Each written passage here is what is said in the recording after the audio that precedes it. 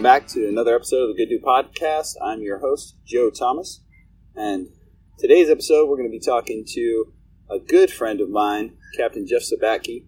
He is an infantry company commander, and he's got some great takes on what it means to be a professional soldier, as well as a full-time manager in the civilian world, and a father and a husband.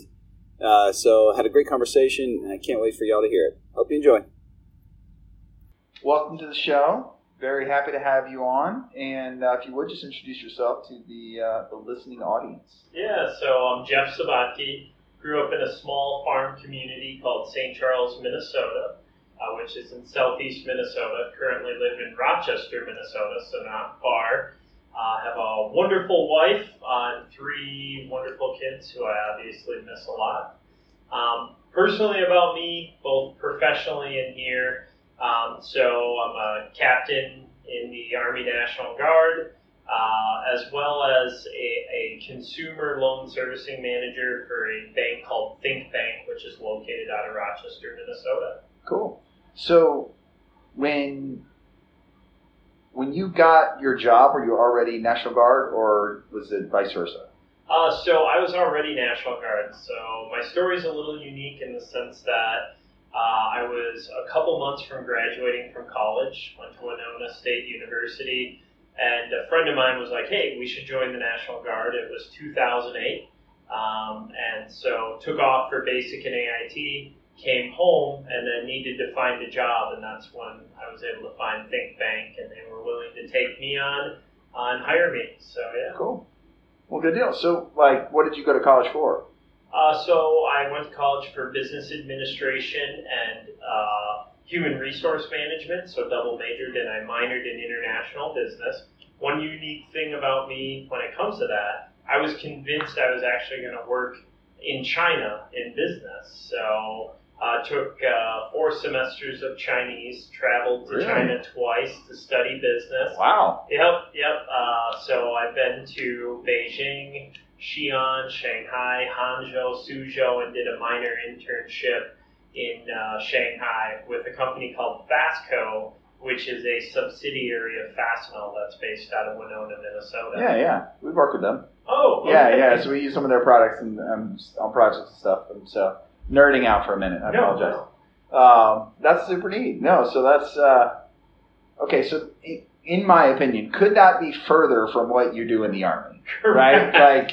So super, business guy over here, right? Everything shirt and suit tie, very much office worker. Yep. To Army infantry officer, right? Yep. How does that work? I mean, that's almost like an alter ego situation. So, talk me through that. So I think it goes back to, ironically, all the way back to day one of college. I remember looking at going business administration or law enforcement. So there was always that edge to me that I wanted to do something different. I went for business administration, but in the back of my mind, both my grandfathers served, one in World War II, one in the Korean War. So I always had this respect for people in the military and wanted to serve. And at the end of the day, when I made that decision, I'm joining the National Guard.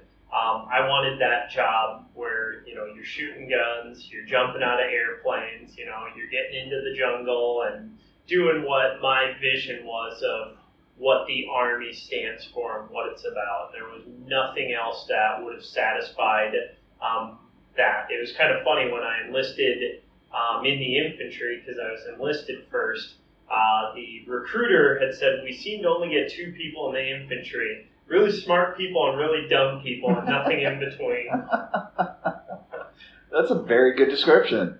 That's funny. As an engineer, we only get smart people, obviously. That goes without saying.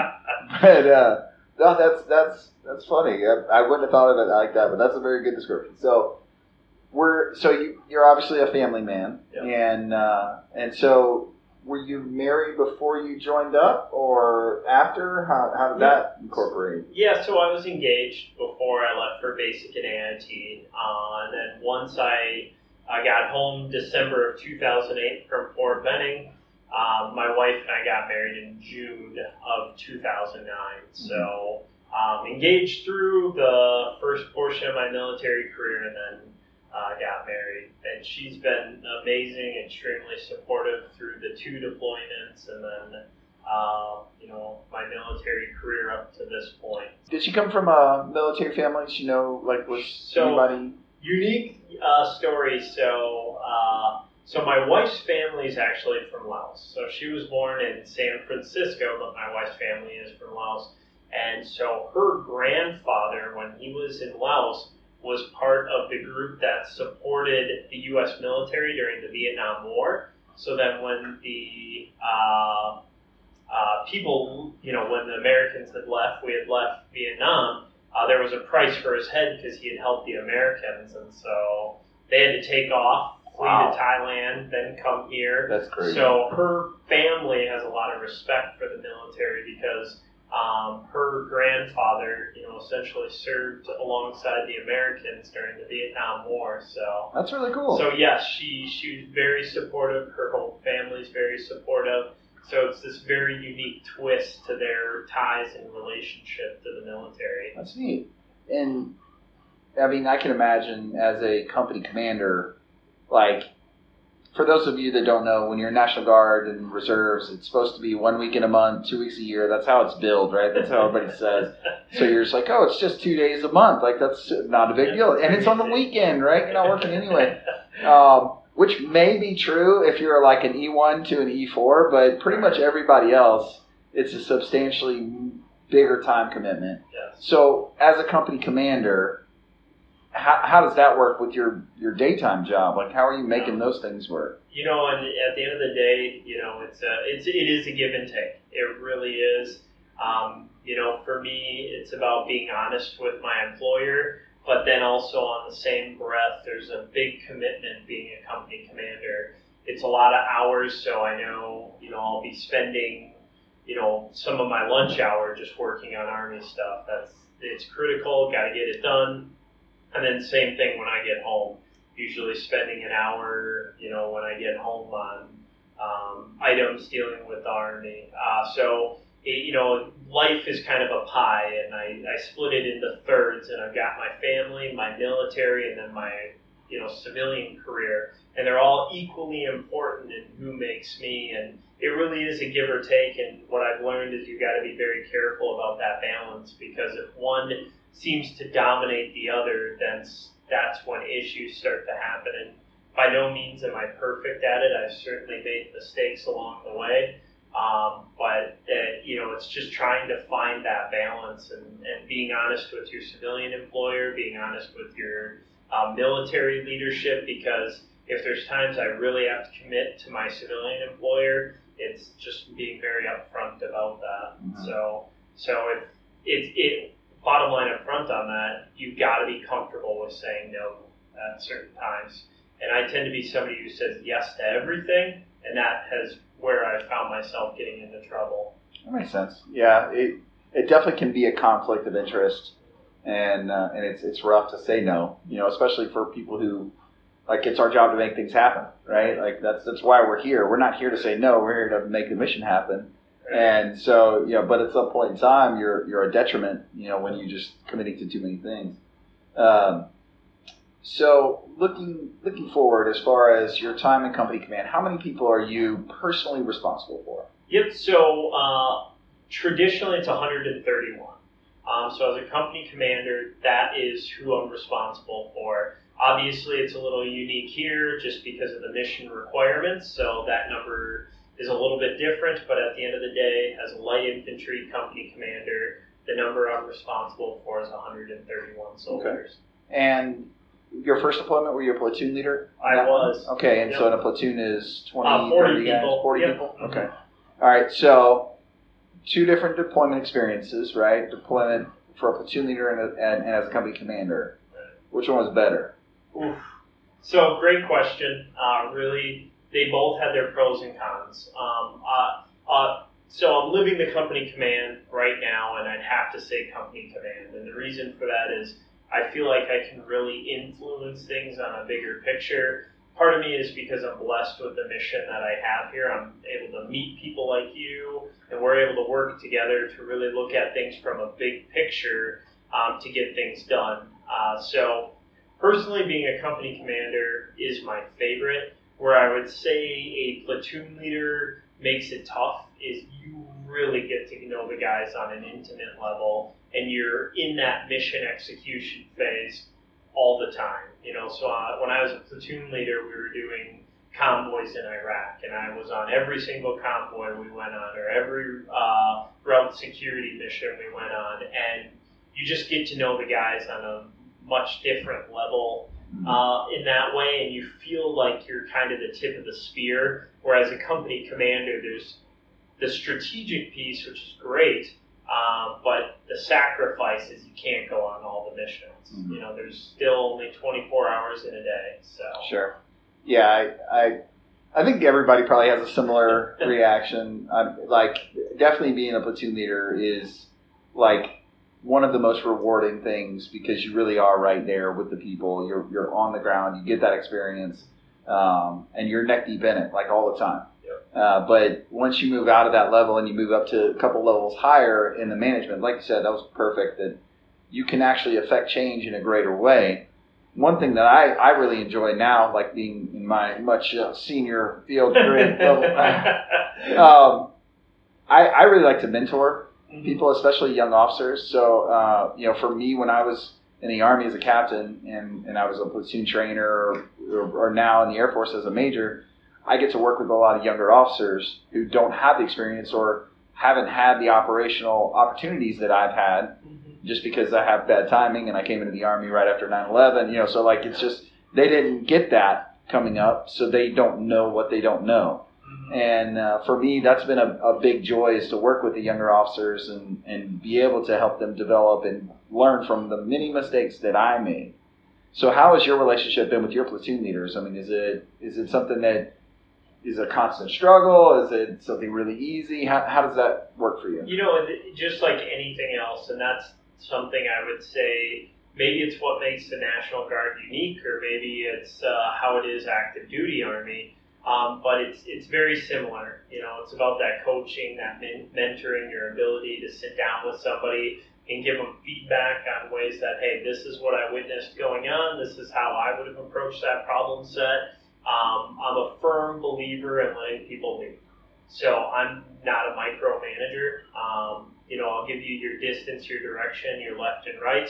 But I really want my platoon leaders to ultimately make those decisions. I love the book Turn the Ship Around, the concept of I intend to, letting people take ownership for things. And I'm a big believer in that. So with the mission that we're doing here, I've really allowed my platoon leaders to lead their platoons. They don't expect me to show up and start maneuvering their guys around just because I want to feel like I'm the one in charge every time I show up. I'm really there to help them get better, because the reality is, as a platoon leader, you think being a captain and a company commander is so far away. In reality, it's not. And then it's going to hit you in the face like a fastball, and before you know it, you're grabbing the guidon of a company and you're the one expected to lead.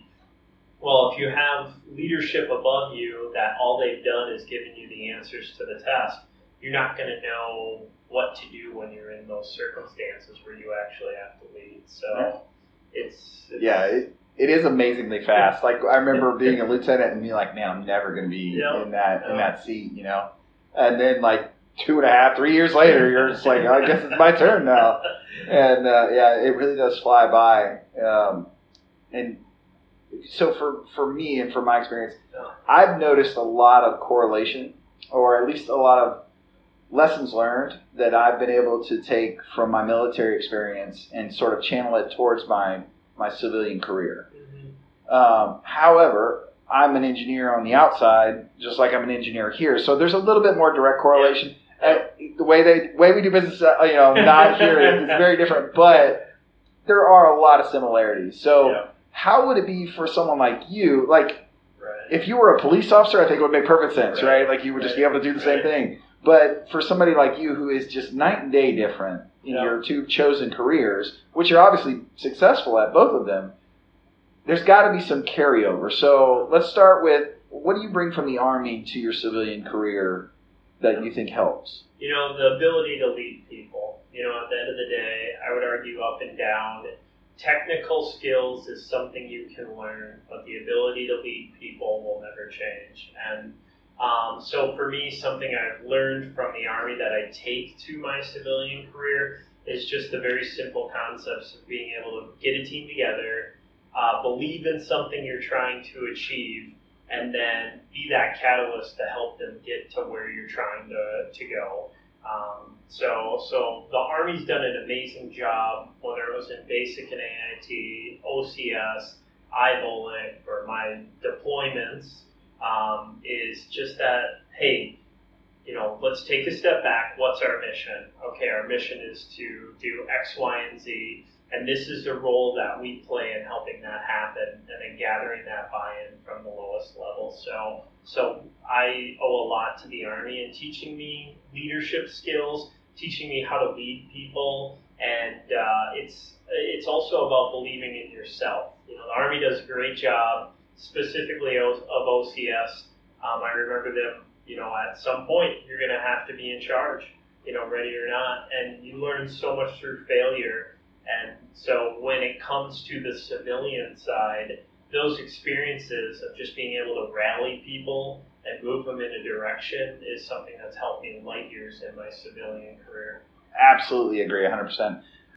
The Army, they do a lot of things not well. I'll say that very nicely. I would say one of the things that they do impeccably well, and probably better than any other branch of service, is leadership development. Because they have to. And I remember, coming up and as part of my training, and my dad was an Army officer, and I've been exposed to that world a lot. As an officer in the Army, you're a leader first, and whatever your job is second. And that's not the way it is in a lot of other branches. I mean, even in service support and other branches, like non-combat related jobs in the Army, your job as an officer is to lead. Yep. Doesn't matter if you know how to do any of the jobs of your subordinates. Your job is to lead them. And so they go to a great lengths in developing these leadership skills and these traits and these exercises so that you understand that leadership is universal.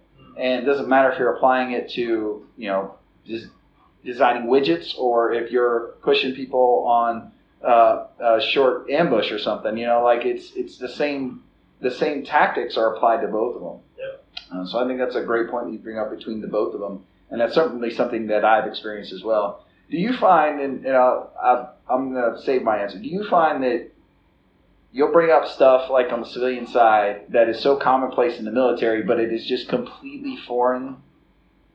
So my space between my deployment that ended in 2012 to this one was pretty significant. So I didn't find myself using too much jargon and too much military. There was still certainly instances where I'd catch myself saying things. I'd get puzzled looks and I'd have to retrace my steps. What'll be really unique is leading in this capacity as a company commander and then going back, because I guarantee the culture shock of going back into the civilian world in this environment, I will definitely have instances where I'm going to say and do things that are completely foreign to the banking world when I jump back into it. So that's funny. Yeah, I've been there myself, so I can definitely say that's going to happen. Yeah. It's things kind of we take for granted, like the chain of command, like having an established organizational chart is something that really is not ever present. Like it's in, there's a loose one typically. You kind of have a rough order of magnitude. Okay, this guy's the boss or this lady's the boss. But for the most part, it's kind of like everybody's floating around. You got some people depending on the situation. And I know that could be kind of confusing for us because it's really easy in the military. It's like, what are you wearing on your shirt? All right, well then you're in charge. Yeah. So then let's flip the conversation. So are there things you take from your civilian job that you can apply to your infantry-based defense patrolling? So communication, that's a big one. So in the banking world, my job, prior to the one I got on this deployment was to be a branch manager. So I was a branch manager for years, and I was always working with customers. And so the number one thing to be successful when you're leading people and working with people is your ability to communicate with people. And so one of the takeaways I've had is just that ability to sit down, connect with people, read them, understand what they're really trying to say if they're not saying it, and being able to ask those purposeful questions to make sure you're getting what you need or why they came in.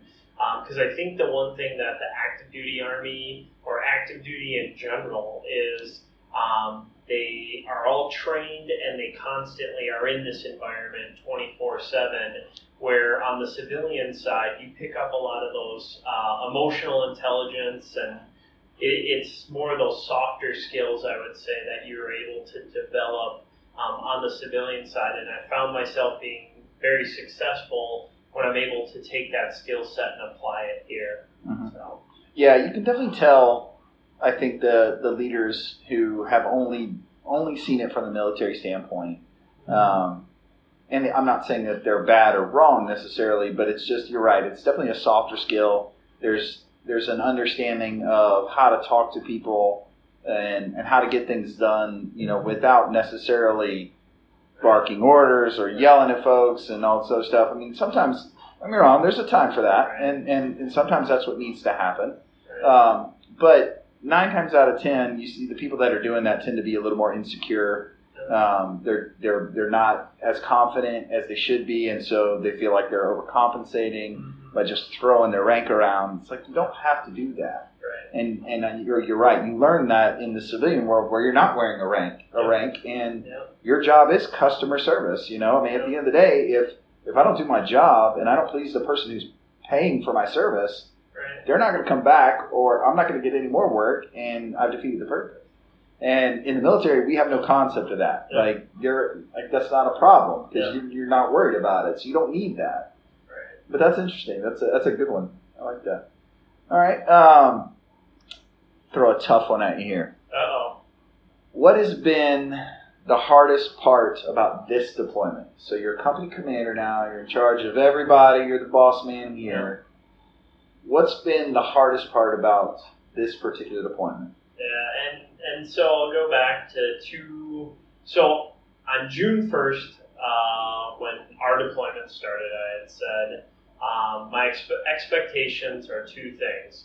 Is that as leaders, we're asking this question, but as leaders, we're also ensuring this is happening, are we doing things right, and are we doing things the right way? So the hardest thing for me is, one, the safety of the soldiers, just making sure that,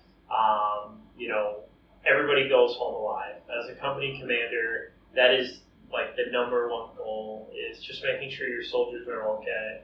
And then the second thing is just mission success, that we are competent and capable of what we're doing. And I think it boils down to those 2 simple principles. But what makes that a challenge in this role is I can't be everywhere. And I already said I'm not a micromanager. I let my leaders lead, but at the end of the day, it's really hard to accept that things aren't always going to go right. You're always accepting risk. And as an officer, they say you have unlimited liability. And on this deployment, I've definitely learned and felt what that means. And so for me, it's just letting go and just letting your leaders lead, and if mistakes are going to happen, and then your expectations have to be, are we learning from those mistakes to make sure they don't happen again?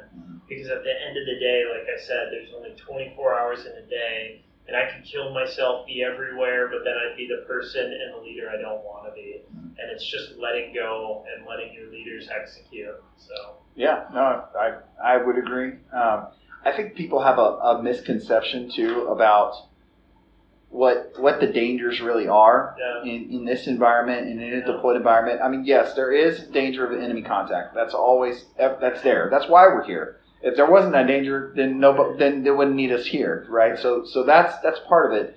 But there's so much other stuff that can go wrong. I mean, we're in Kenya, Right. so there are poisonous snakes everywhere you turn, right? Yeah. There's deadly insects, there's rabies, there's sicknesses, there's heat casualties. I mean, you name it, we can go on for days.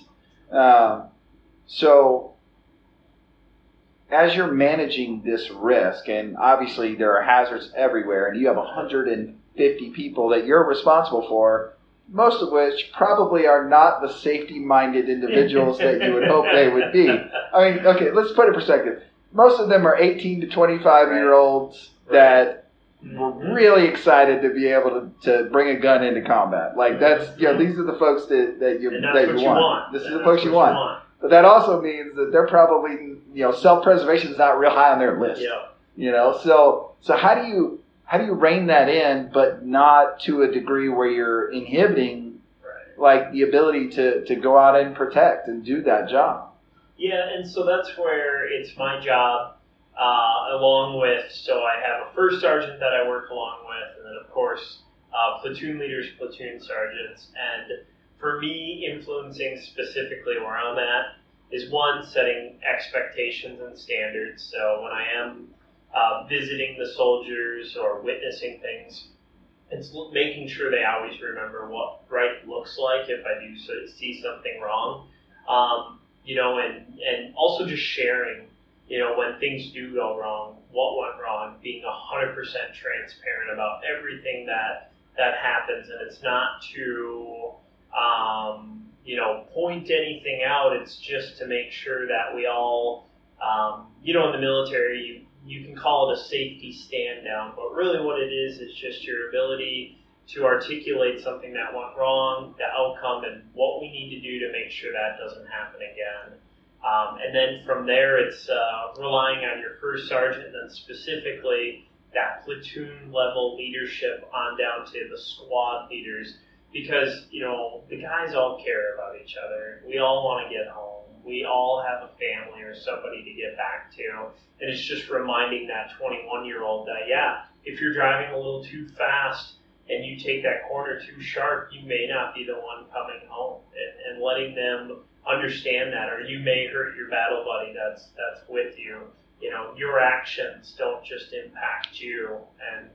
And so from my level, it's setting the conditions and standards of what you're looking for, and then spot checking that, and then just making sure you're meeting with the soldiers when things do go wrong to let them know, hey, this is what happened, this was the outcome, and this is what we're going to do differently moving forward. That's great. That's fantastic. So what are your, how old are your kids? So I have an 8-year-old son, Jackson, a 6-year-old daughter, Adriana, and a 3-year-old son, Jameson. Okay. And what do they think about Daddy being a soldier in Africa right now? Yeah, so they love it. My oldest takes a lot of pride in it, but he definitely misses me a lot. And so he's the one who he'll brag to his friends that his dad's in the Army, but then when I'm on the call with him, he wants me to go home tomorrow. My daughter, of course, she's incredible. She's all about it as well.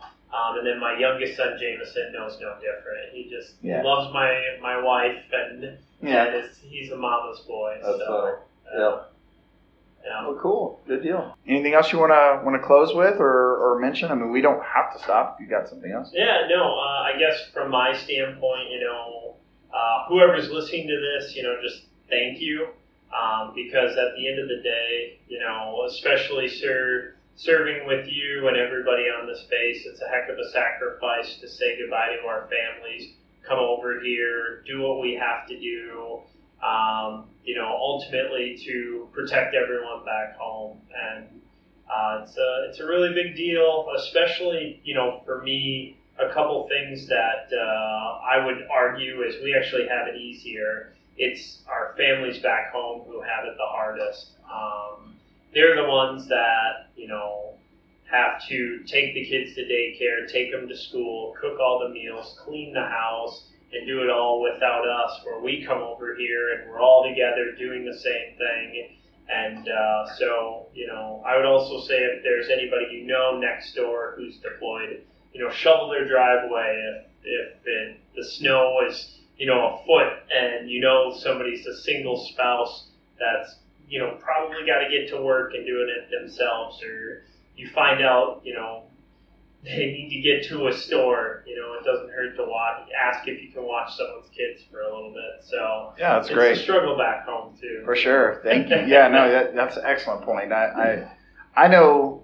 So I'm in the reserves, obviously, as well. Obviously, yeah, I'm in the reserves as well. So, and I live in Orlando, but my unit's in Atlanta, and there's no military bases in Orlando. I'm assuming wherever you live is probably pretty similar. Correct. And people have been great. Like the support has just. I was concerned, being deployed, that like nobody's really used to that. There's not like spouse support groups like there are around the active duty bases, and they can't just go to the base and get whatever they need or get the help that's offered, which there are great programs for that. But if you're in the Guard or Reserve, you may not have access to that kind of stuff. And I know our church community, our friends, our family have just been spectacular. I think at least twice a week have people brought meals to our house since I'm the whole time I've been gone. Have you seen kind of the same thing? Yeah. So we have our Soldier Family Readiness Group, our SFRG, which is a network of families from our company that get together. It's all virtual through Facebook due to COVID, but that's a way they're able to connect, and we're able to push out resources. And then just personally for my wife, our neighbors have been outstanding. They'll chip in, help out, and of course my wife's parents have been incredible. Watching our kids when she just needs that mental break and to get away and help out. So good stuff. Well, thank you so much for taking the time. This was super fun. Good luck to you for the rest of your short time here. Absolutely. And we'll see you in Disney World. Cool. Yeah. Sounds good. Looking forward to it. All right. Thank you. Yeah. Good job. Well, I hope you all enjoyed that as much as I did. It was a great conversation. He is a very impressive man and leader, so definitely some good takeaways. Always a pleasure to be able to work with people like that. I learned so much from working with all the people I've worked with during this deployment. But that ends another episode, so if you are so inclined, please feel free to share the podcast. Go on to iTunes or Spotify and give us a review and a rating. It really helps the show grow. Also, if you would like, I have a couple books out on Amazon. 3, as a matter of fact. The first one is Providence, Athleta Christie, and followed by OIF Journal, Henry Sissel. Those are both fiction books, and they're action-adventure, Christian-based books. And then also I have Judges and Kings, which is a middle-grade novel, also fiction, and my kids seem to really like it. Written for about 8 to 13-year-olds, but it's a fun read. My mom also likes it very much, just in case you're wondering. But, if you would be so kind, you can find them on Amazon, or you can look me up on my website, joecthomasauthor.com, and check out what's up there. So that ends another episode. I appreciate y'all listening. Take care. Talk to you later. Bye.